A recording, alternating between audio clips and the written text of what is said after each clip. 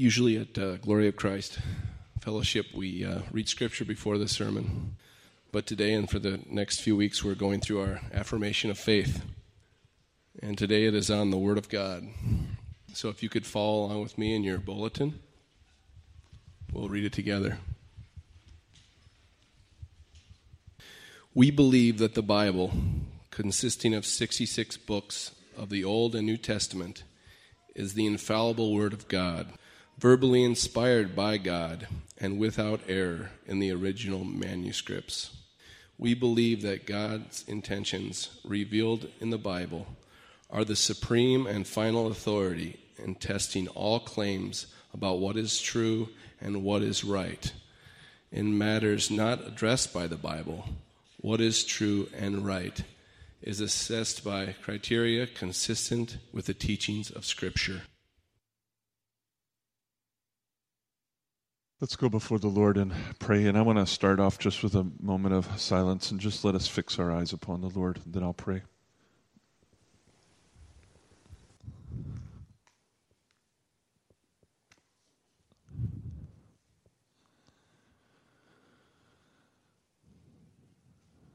Lord, David wrote in Psalm 119 that forever, O Lord, you have firmly fixed your word in the heavens, and your faithfulness endures to all generations. And Jesus said that the earth and heavens will pass away, but my words will never, ever pass away.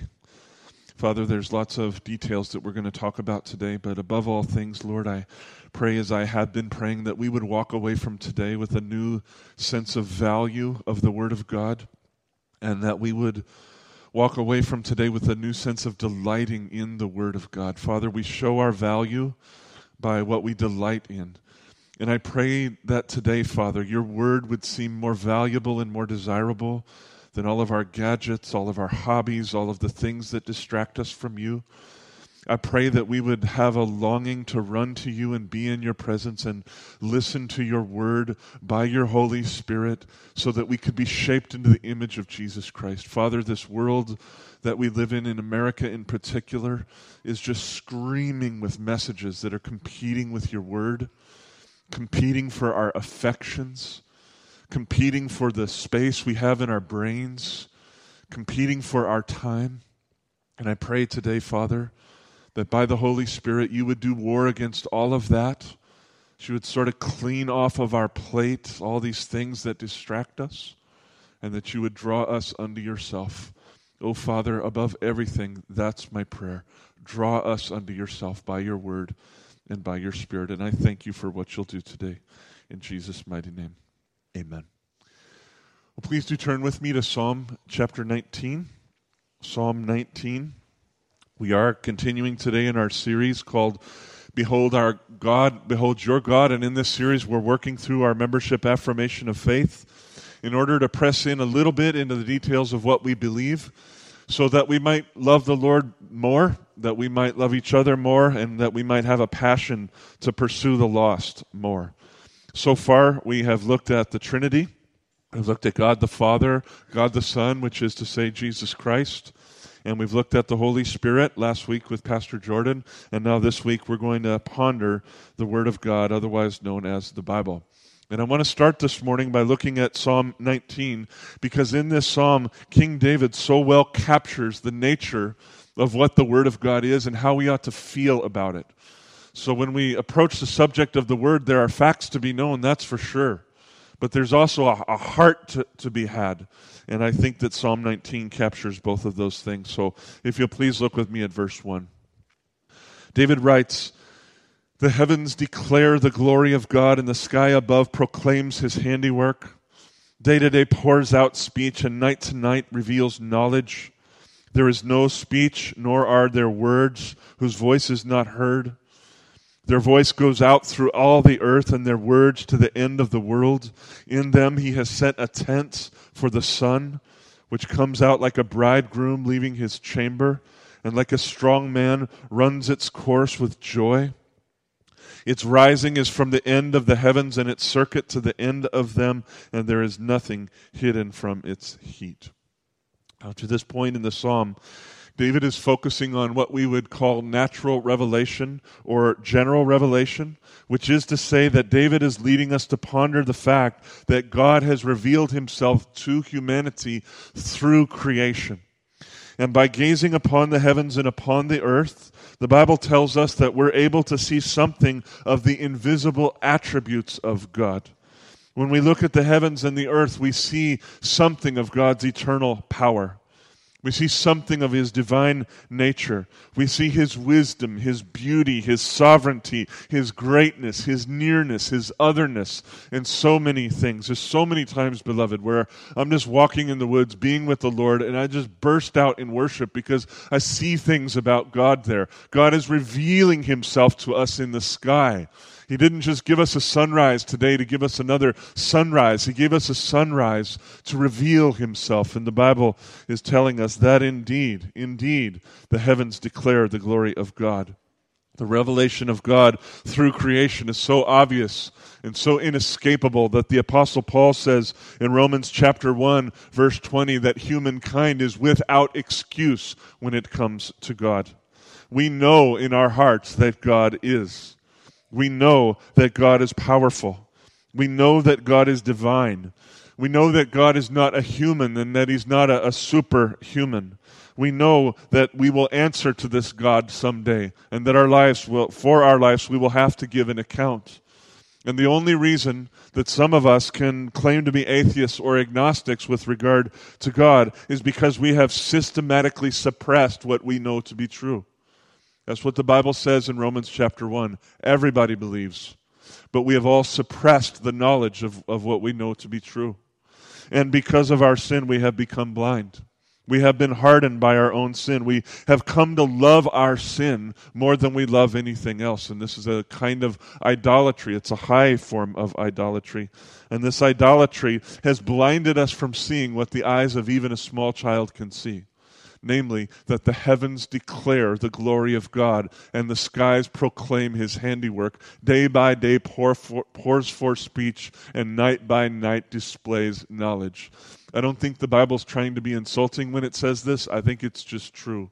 It's only the fool that can say that there's no God. Creation itself is screaming to us day by day, hour by hour, minute by minute, that God exists. This is natural revelation or general revelation.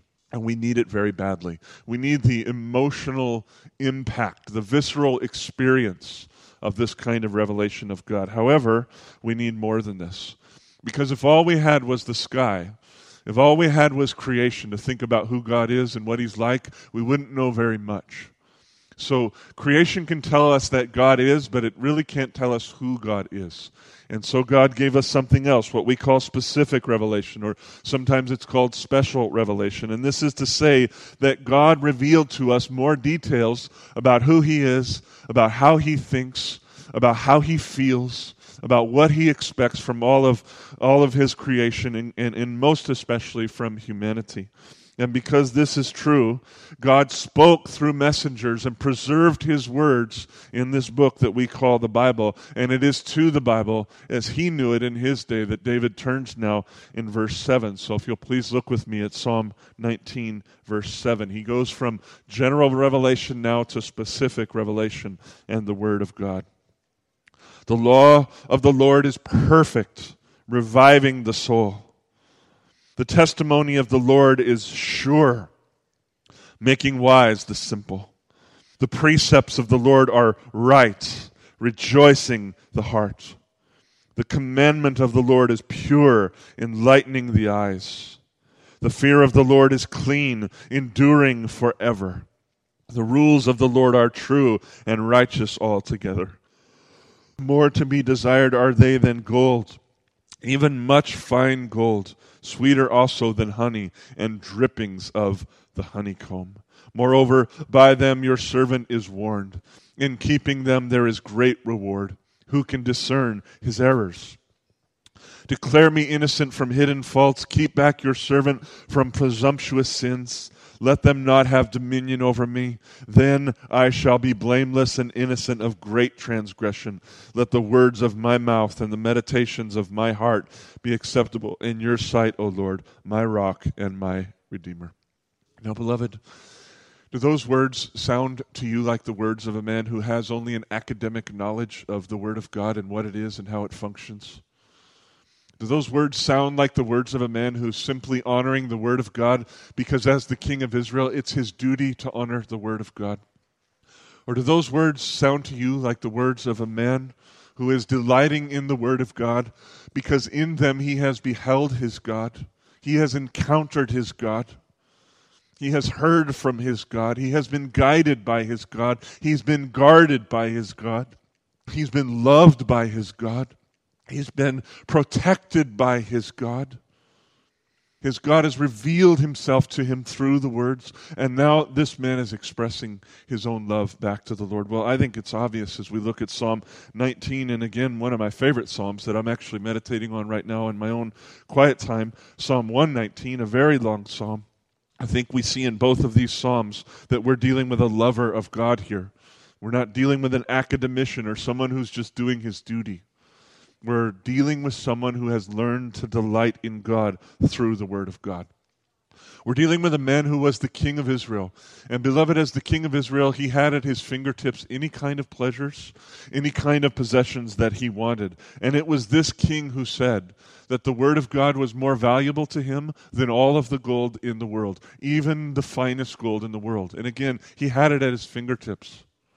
It was this king who said that the Word of God was sweeter to him than the drippings of the honeycomb, or anything that's sweet that you can imagine, any kind of delicacy you can imagine, the best, the finest of foods. The Word of God was more valuable to him, more satisfying to him than all of these things. And I pray that we'll hear the impact of his words. Again, here's a guy who could have had any possession and any pleasure, and he's saying, I think from his heart, that the Word of God outweighs them all. The Word of God is indeed more valuable than these things, and it is more satisfying than these things. And King David wanted his life to be marked by the Word. He wanted his mind to be filled by the Word. He wanted his heart to be absolutely rejoicing in the Word. He wanted his mouth to be overflowing with the Word. King David wanted to behold his God through the Word of God, that he might have fellowship with God. And that's really a key point. King David wanted to behold the glory of God through the Word of God, that he might have fellowship with his God. For him and for us, the ultimate goal here is not to know things about God, but it's to know God himself. It's to love him. It's to understand him. It's to cherish him. It's to walk in fellowship with him. It's to talk with him. It's to be with him all the days of our lives, and indeed far, far beyond this life. Indeed, I think that the Father would have us today cherish his Word and not just understand more about his Word. To see his Word as a means through which we access his heart, a means through which we access his mind, a means by which we understand his will, and hopefully through the Holy Spirit do his will. So with this sort of relational, sort of cherishing nature in mind, I want to address with you 4 questions today. Namely, what do we believe about the Bible? Why do we believe it? What does it matter? And how then shall we live? So what do we believe? Why do we believe it? What does it matter? And how then shall we live? Let's begin with this question. What do we believe about the Bible? And if you look there again in your insert, you'll see our statement in the bulletin. That comes right out of our membership affirmation of faith, and I'll leave you to really meditate on that more carefully later. But for now, I just want to say it's a very brief statement. A lot more can be said. A lot more needs to be said. But that little paragraph does accurately capture what we believe about the Bible and at least set us on a path to pressing more and more deeply into things that are important about the Bible. If you look carefully there are 4 specific claims that we make about the Bible, and I want to address those quickly. First of all, it says there that we believe that the revealed Word of God consists of the 39 books of the Old Testament and the 27 books of the Old Testament, or 66 books all together. In a little bit, I'm going to point you to some resources to help you understand why we believe that that's true. But for right now, I just want to say that we as a church stand with historic Christianity, and when it comes to the Old Testament, we stand with historic Judaism in affirming that the 39 books of the Old Testament and the 27 books of the New Testament are indeed the books through which God has revealed himself. We believe with all of our heart that there will never be a 67th or 68th or 69th book because there's no need for that anymore. The point of the Word of God is to reveal the glory of God, and the fullness of the glory of God has been revealed in Jesus Christ, and so there's no need for further books. When people like the Mormons come along and say that God is still speaking and therefore we've added some books to the Bible, you can know that what they're saying is not true. Jesus said, if you've seen me, you've seen the Father. All that you need to know about God, you see in Jesus Christ. So there's no more need for revelation. Before Jesus, there was a need to point to Jesus. After Jesus, there was a need to write about Jesus. But since Jesus has come, He lived, He died, He rose again from the dead, He ascended to be with His Father. There's no more need for revelation. So we have the Bible in full that we will always have until the day Jesus Christ returns. And again, please never forget that the fullness of the glory of God is revealed in and through Jesus Christ. All that God has to say about Himself, He has said in Jesus, and that is sufficient communication for us. Second thing, we believe that the Word of God is infallible, which is to say that the Word of God can never fail. And the reason we believe that the Word of God can never fail is because the God who spoke that Word can never fail. Amen? A word is as powerful as the person who spoke the word. If a person makes you a promise and they can fail, then guess what? Their word can fail. But if a person makes you a promise and that person can never fail, then their word will never fail. And this is what we mean when we say that the Bible is infallible. When God speaks, things happen. When He wills something to be, it's going to be. Nothing can stop Him. No one can get in His way. God's word cannot fail. God's word will never fail. Proverbs 30, verse 5 says, every word of God proves true. He is a shield to those who take refuge in Him. God means what He says, and He says what He means.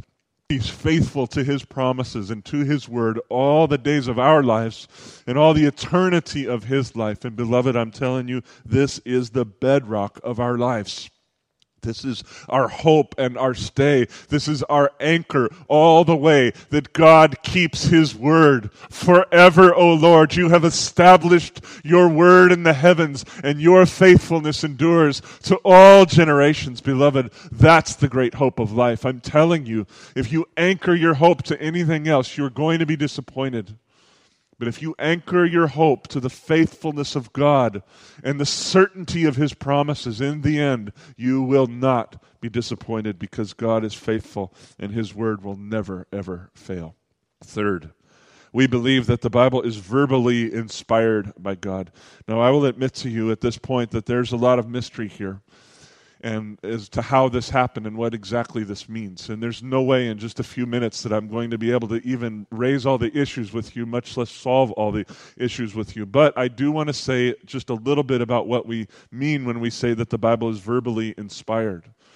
We do not mean that God sat down, there's about 40 authors of the Bible, and we do not mean that He sat them all down and sort of dictated in the way that a CEO would dictate to his or her secretaries and said, now write this and write this and write that. There are times in the Bible where God spoke very specific words and told His prophets, I want you to say exactly these words. And they did say exactly these words.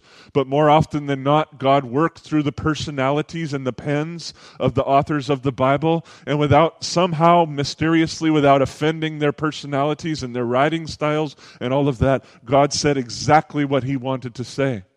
So every single thing that God intended to say, He said exactly as He wanted to say it, but He used human personality. The Bible does have human authorship, but more importantly, it has divine authorship. And somehow, some way, God honored the humans, but He spoke His word exactly in the way that He wanted to speak His word. And I think that that's beautiful.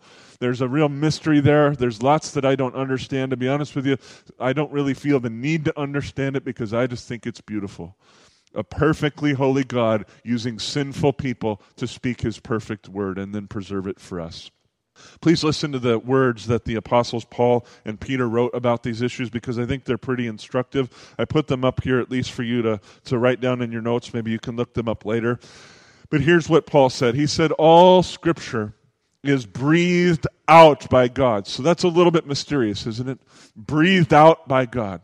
I don't know exactly what that looks like, but I know what it means, that every single word, down to the smallest detail, was intended by the Holy Spirit and breathed out by the Holy Spirit. He is the primary author of the Bible, and it's profitable for teaching, for reproof, for correction, and for training in righteousness, that the man or the woman of God may be complete, equipped for every good work. And then Peter adds this in 2 Peter chapter 1, verses 20 through 21. He says, knowing this, first of all, that no prophecy of Scripture comes from someone's own interpretation. So don't get the idea that people just sat down and wrote what they thought about God and called it the Bible, because that's certainly not the claim of the Bible. And if you reject that truth, then you're rejecting the whole Bible. It says, for no prophecy was ever produced by the will of man. That's really something to ponder. No prophecy from Genesis to Revelation was produced by the will of a man, but men spoke from God as they were carried along by the Holy Spirit. And I think that last phrase is so important. How did God breathe out the word? Well, I don't know exactly. It's a little mysterious to me, but here's what Peter tells us. These 40 men spoke from God. God used their personalities. He used their styles. When you read John, you read Peter, you read Paul, you can feel that they're different people. All that's preserved, and yet somehow they did this as they were carried along by the Holy Spirit. So again, the Spirit uses broken, sinful people to speak His specific word, His perfect word, in very specific ways, and communicated exactly what He intended. And that's really, I think, what's most important to know. Whatever the mystery is of how God did this, we need to understand that when we're reading the Bible, we are reading the very words of God.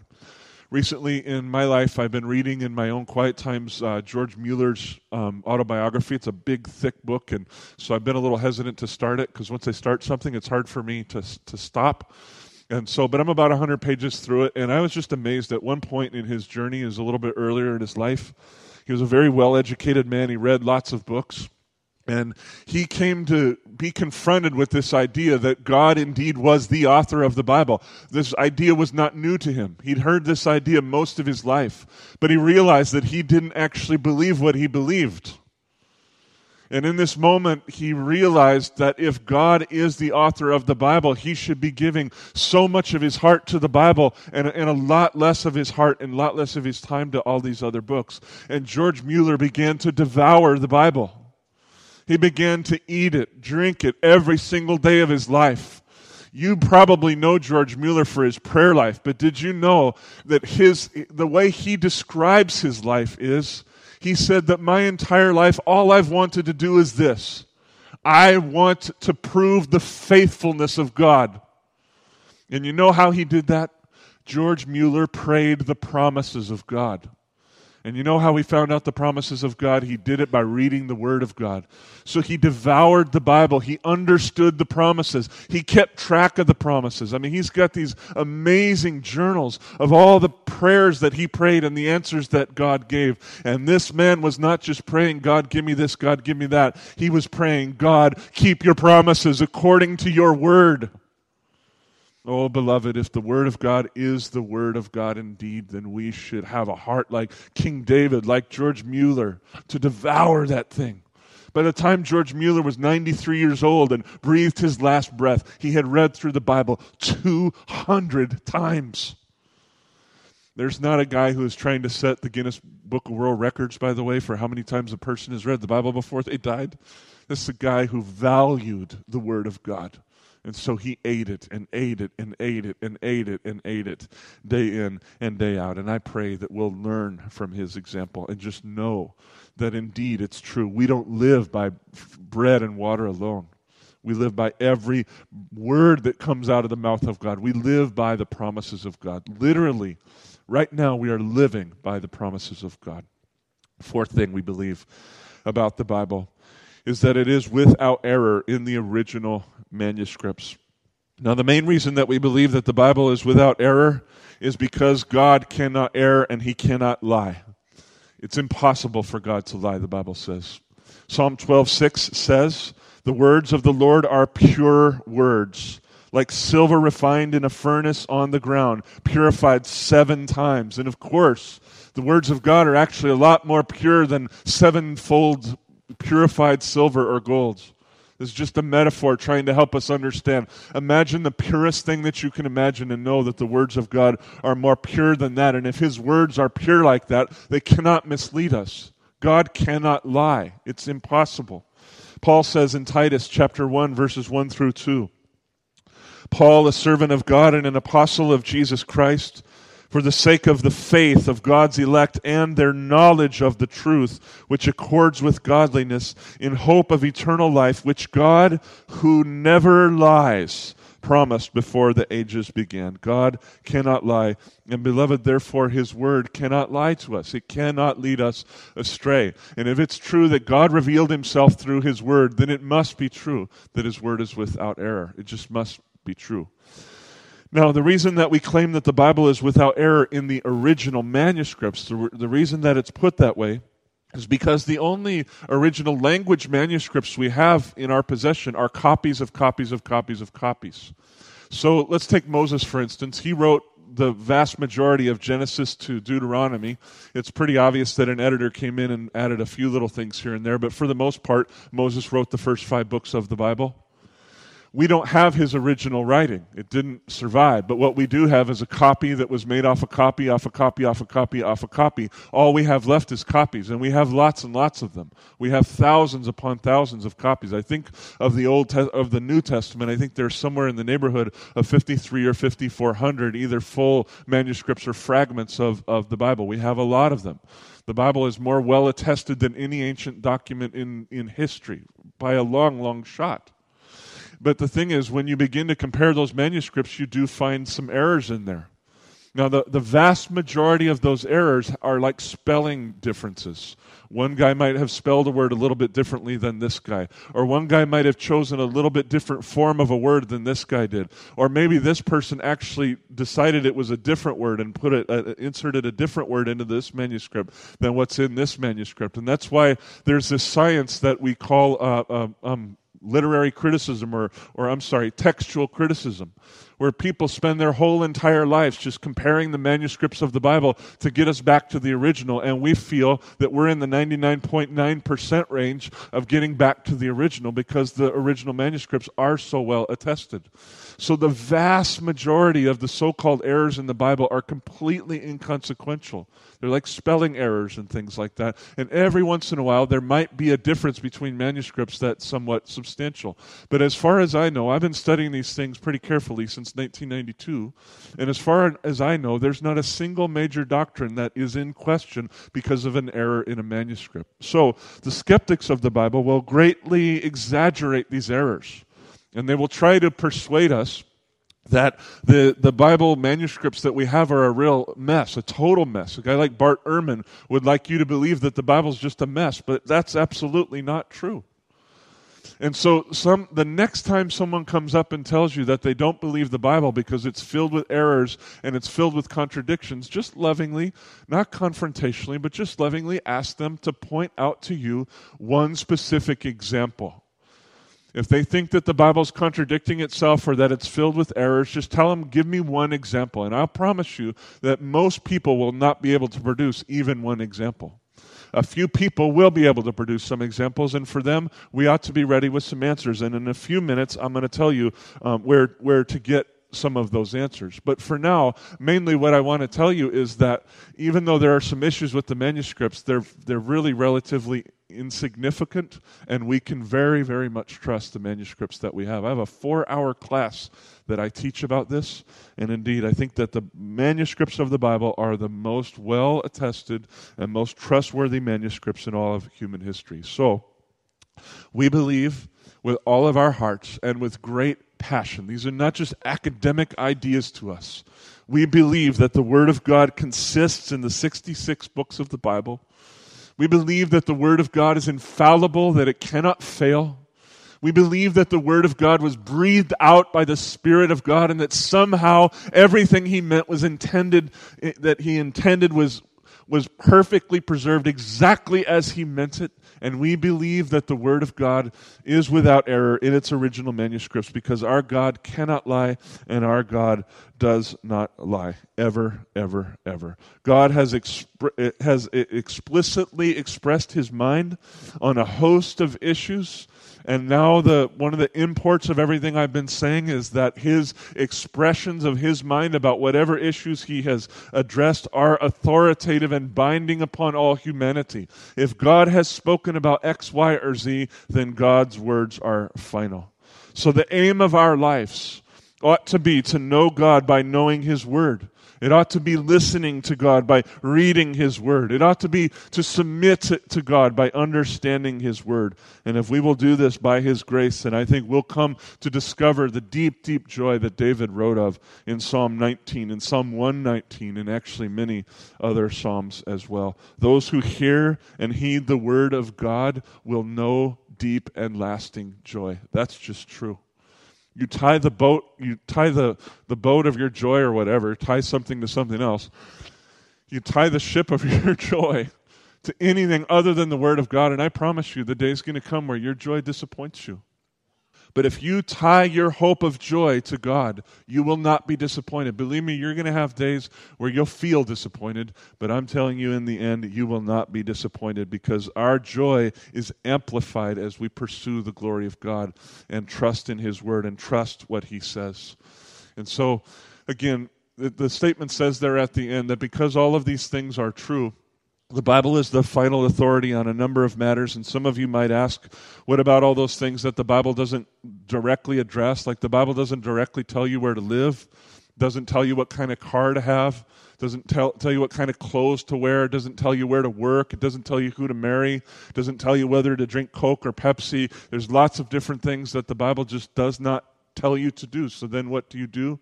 And our conviction is that as God's people, we ought to saturate our minds with his word, and we ought to live in Christian community where the content of much of our conversation is his word.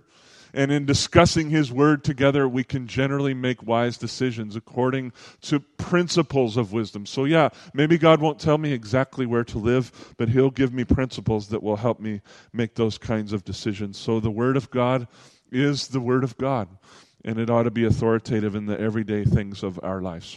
So that's a little bit about what we believe. Now let me address this question, why do we believe it? And here I'm going to deliberately frustrate you because I'm basically going to say nothing about why we believe what we believe. How do you like those apples? So here, I'm going to address this question next, but guess what? I'm not going to address the question at all. And the reason is because I just really don't have time in any way to legitimately address the question of why we believe what we believe. As I said, I teach a 4-hour course on these issues, and even in those 4 hours, I feel like I'm rushing along because there's just so much to say. So there's no way I can do justice to this question today, but what I can do is point you to some resources, and I really want to encourage you to look at one or more of these things and take them seriously, because the question of the trustworthiness of the Bible is probably one of the most important questions in all of life.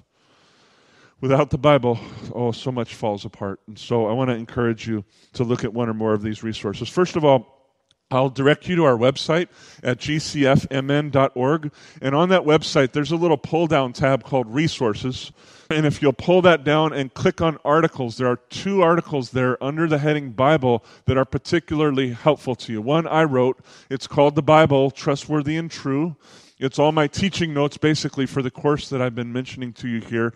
And then there's another statement that I think is one of the most important statements issued in the last 30 years or so on the issue of the errorlessness of the Bible or the inerrancy of the Bible. And it's just called the Chicago Statement on Inerrancy. It's 6 pages long or something like that. It's pretty readable, and it will help you to begin to get under your feet what are the basic issues and why you can have confidence in the errorlessness of the Bible.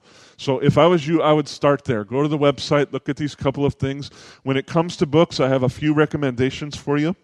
First of all, probably the best treatment of why we believe what we believe about the Bible is a book by a guy named Neil Lightfoot, and the book is just called How We Got the Bible. Is this stuff up there? Yeah, right there at the top. Especially if you're parents of homeschool kids, I would write that first book down, How We Got the Bible. That is a really readable book, but it's detailed enough that it will help you to get a good education on the main issues. And if I was a homeschool parent, I would require every one of my kids, 16, 17, 18-year-old kids, to read this book, do a report on it, and really be familiar with the material, because it's very important and it's very, very helpful. If you want something that's a little bit more detailed, then F.F. Bruce's classic work, The Canon of Scripture, is a great choice. It's still readable, but as I said, more detailed and has just more documentation in that book. F.F. Bruce is one of the best Bible scholars in probably the last 100 years. So really anything that he writes is great. If you're kind of a theological brainiac and these things aren't enough for you, then I want to recommend to you a very heavy sort of academic book. This book is not easy to read, but it is some of the best scholarship out there on a host of issues with regard to Scripture. It was edited by two men, John Woodbridge and Don Carson, who has been one of my professors at Trinity Seminary for the last couple of years. And the book is called Hermeneutics, Authority, and Canon. Again, not an easy book to read, but if you're sort of a brainiac and you want more details, believe me, that book will lead you in the right way. And it's also extremely well documented, and so it will help you figure out more things to read. Finally, I want to recommend to you a 2-volume set that deals with all of the supposed contradictions in the Bible and deals with a number of issues that skeptics might raise. So it was mainly written by a guy named Norman Geisler. I had a privilege of meeting him a few years ago.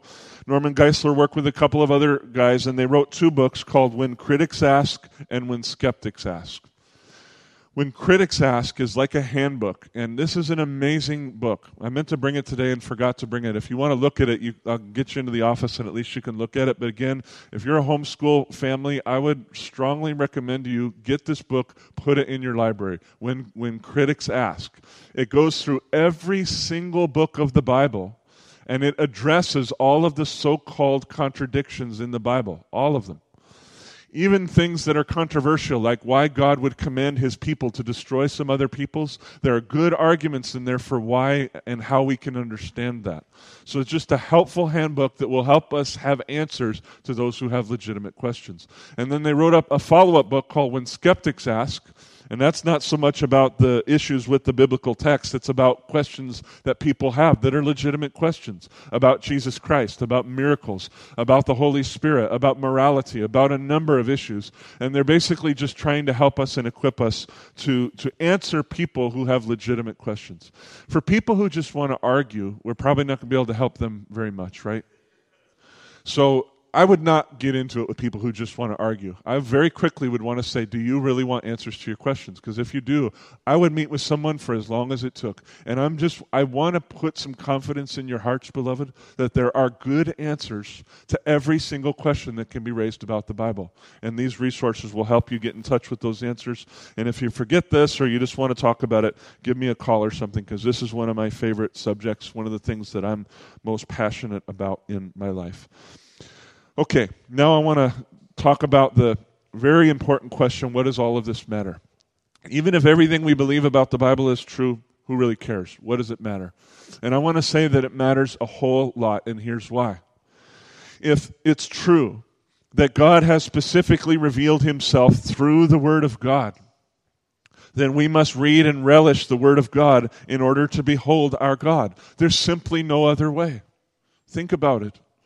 If the only way God revealed the specific nature of his mind and his heart is through the Bible, then we must know the Bible in order to know God. There's not another way. And that puts the importance of the Bible at the very, very highest level. We must read and relish the Word of God in order to know God, to love God, to learn from God, to gain wisdom and insight from God, to gain a sense of purpose in life from God, to gain joy and hope and courage and perseverance from God. We must read and relish the Word of God in order to know the promises of God and cling to the promises of God and pray the promises of God, as our good friend George Mueller did. We must read and relish the Word of God because it is the sword of the Spirit with which we engage in spiritual battle. In fact, it's the only offensive weapon we have in the war of this life. And His Word gives us so much clarity about what that battle's really about and what we ought to do.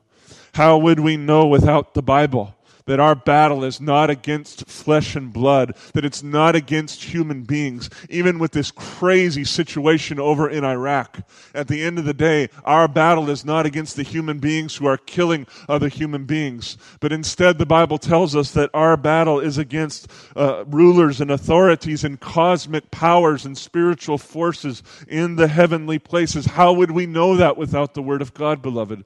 How would we have insight and clarity and be able to devise strategy? You know, there are probably our military answers to what's happening in Iraq, but I'm telling you, the real power for breaking the power of what's happening there is on our knees.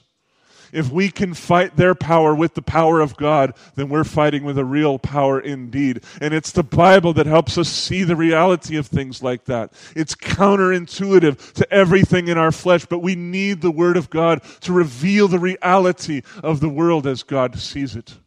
How else would we know except by reading the Bible that Satan and all his workers are like lions that are seeking to devour us, to kill us, to destroy us? How would we know that they don't just want to irritate us, but they want to kill us? But how would we know that no matter what kind of lion Satan is, that Jesus Christ is the Lion of the tribe of Judah, and that when he comes into the house and roars with the praise of God, the demons tremble and they flee in every direction? How would we know that Jesus Christ is infinitely greater than all of our enemies, and therefore we have nothing to fear? How would we know?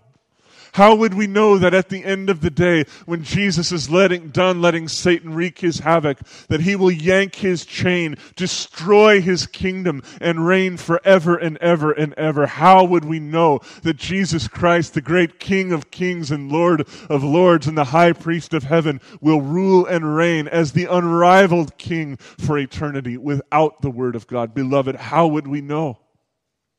I pray with all of my heart that that question will echo in our hearts. How would we know? Take 5 minutes. Get somewhere quiet. Close your eyes and imagine your life without the Word of God. Imagine your life completely devoid of the Word of God. There is so much that you would be without. There is so much that would cause you spiritually to starve to death. And beloved, so I want to return again to this statement, this truth. What does it matter? Well, we read and relish the Word of God in order to behold our God, that we might walk in fellowship with our God. There's just not another way. We read and relish the Word of God in order to behold our God, that we might walk in fellowship with our God. This morning I was reading a portion of Psalm 119 in my quiet times, and I came across verses 89 and 90 that just grabbed my heart. Forever, O Lord, you have established your word in the heavens, and your faithfulness endures to all generations. And my heart just glowed with the hope that I have in Christ. The hope of my life isn't depending on anything else except the faithfulness of God.